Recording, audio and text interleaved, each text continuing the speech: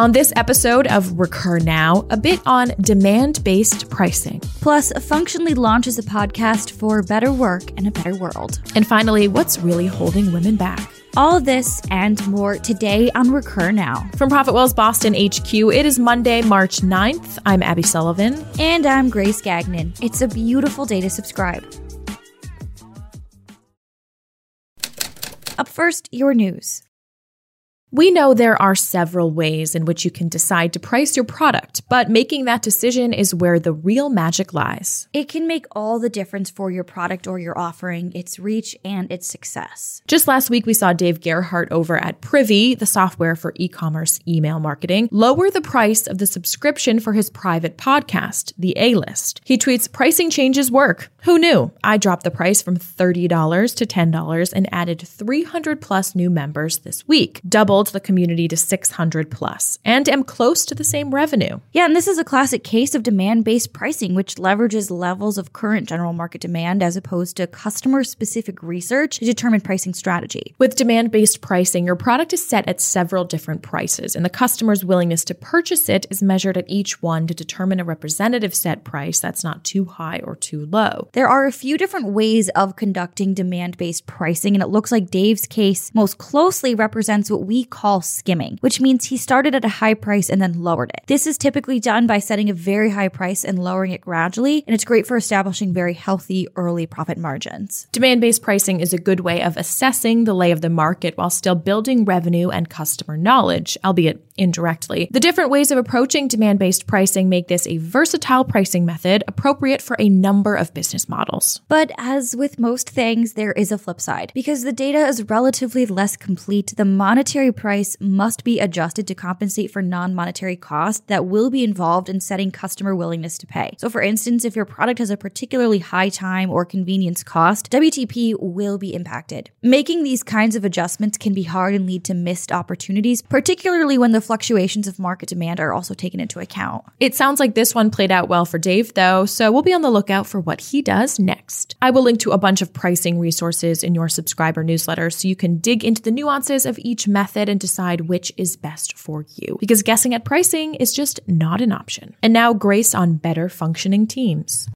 Our friends over at Functionally, the work design platform that provides tools and visibility for team alignment, launched a podcast this week featuring leaders sharing their stories and secrets. It's all about how they designed and built their best places to work. In it, the Functionally crew spotlights challenges and breakthroughs of designing organizational charts, optimizing teams, and building jobs that people love. Episode 1 features Clayton Molyneux on heading up a unicorn culture at Auth0. But why the jump into the podcast world? We know as well as the next person that creating this stuff is not easy. It takes a lot of time, resources, and skill. Well, you're in luck. To see if podcast and video marketing are worth the investment, we looked at the data from 2,400 subscription companies. The short answer is yeah, it's worth it. But we'll reveal the full data cuts later in this episode. And we're big fans of the Functionally team, not only because they nailed it last year at SaaStr and sent us a llama upon our return home, and Abby asked me to shout out Frank the Functionally llama on her behalf, but because they're also doing something really cool here. Solid products and ultimately success stems from solid teams. So we always have our eye out for what they're doing for the market.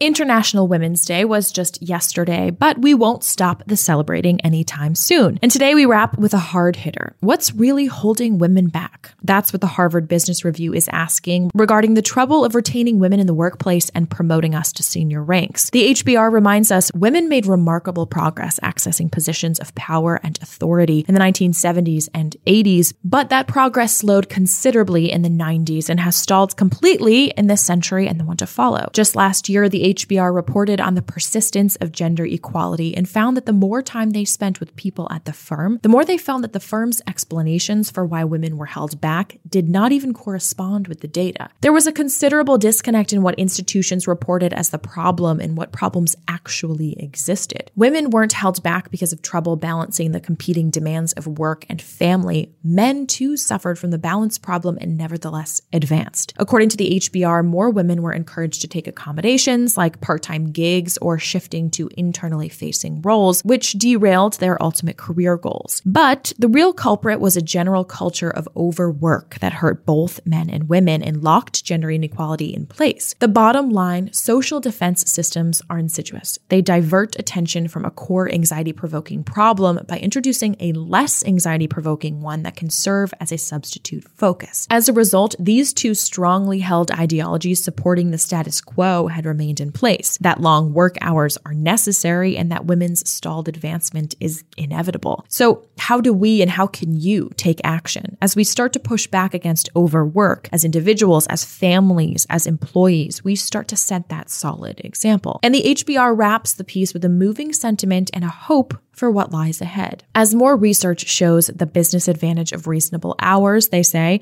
some employers will come to question the wisdom of grueling schedules. If and when those forces gain traction, neither women nor men will feel the need to sacrifice the home or the work domain. Demand for change will swell, and women may begin to achieve workplace equality with men. We'll link to the full piece in your subscriber newsletter. And that's a wrap on your Monday news. Up next, the data behind content marketing and podcast creation. Is it worth it? Welcome back, everyone. Neil here from ProfitWell. Podcasts and video marketing have exploded over the past year, with marketers around the world speaking about how intensely powerful rich media can be to their brand, their sales process, and ultimately their growth. Podcasts and video cost money, though, and take a bit of a financial leap of faith, not unlike the content marketing leap of faith over a decade ago. So to rationalize if podcasts and video marketing are worth the investment, let's look at the data from over 2.4 thousand subscription companies. First up, let's look at how podcasts and video marketing impact customer acquisition costs. CAC is up across the board for both B2B and B2C companies. But interestingly enough, CAC from customers who come from podcasts or have some level of attribution from video marketing are actually cheaper. Notice how those customers attributed to podcasts and videos have half the CAC.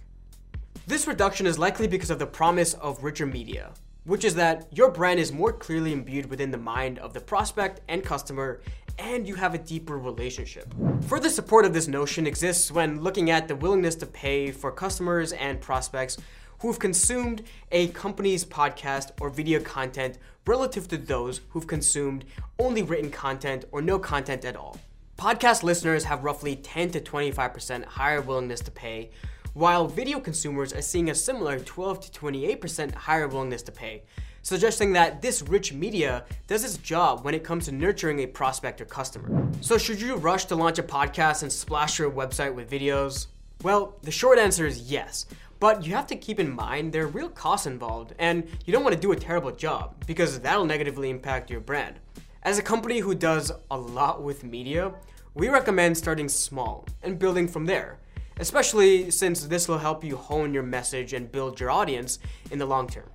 And finally, a teaser for RevOps and Hops. We have an all-new episode dropping tomorrow, so sign up at RevOpsandHops.com if you're intrigued. This is RevOps and Hops. We're breaking down RevOps with some of the biggest names in SaaS. Every week, Patrick Campbell and Michael Klett unravel the mysteries of RevOps while also enjoying some of the best and freshest hops around. Cheers. Guys. It's RevOps. not even and noon. Hops and local drinking. There we go. All of this and more on Chargify and ProfitWell's RevOps and Hops. And that's it for your March 9th episode of Recur Now. Remember, if you have news to spread or resources our listeners can leverage in this space, do not hesitate to reach out to me at abby@recurnow.com. I am all ears. This has been a Recur Studios production, the fastest growing subscription network out there. If you find use for this show, subscribe for more like it at profitwell.com/recur.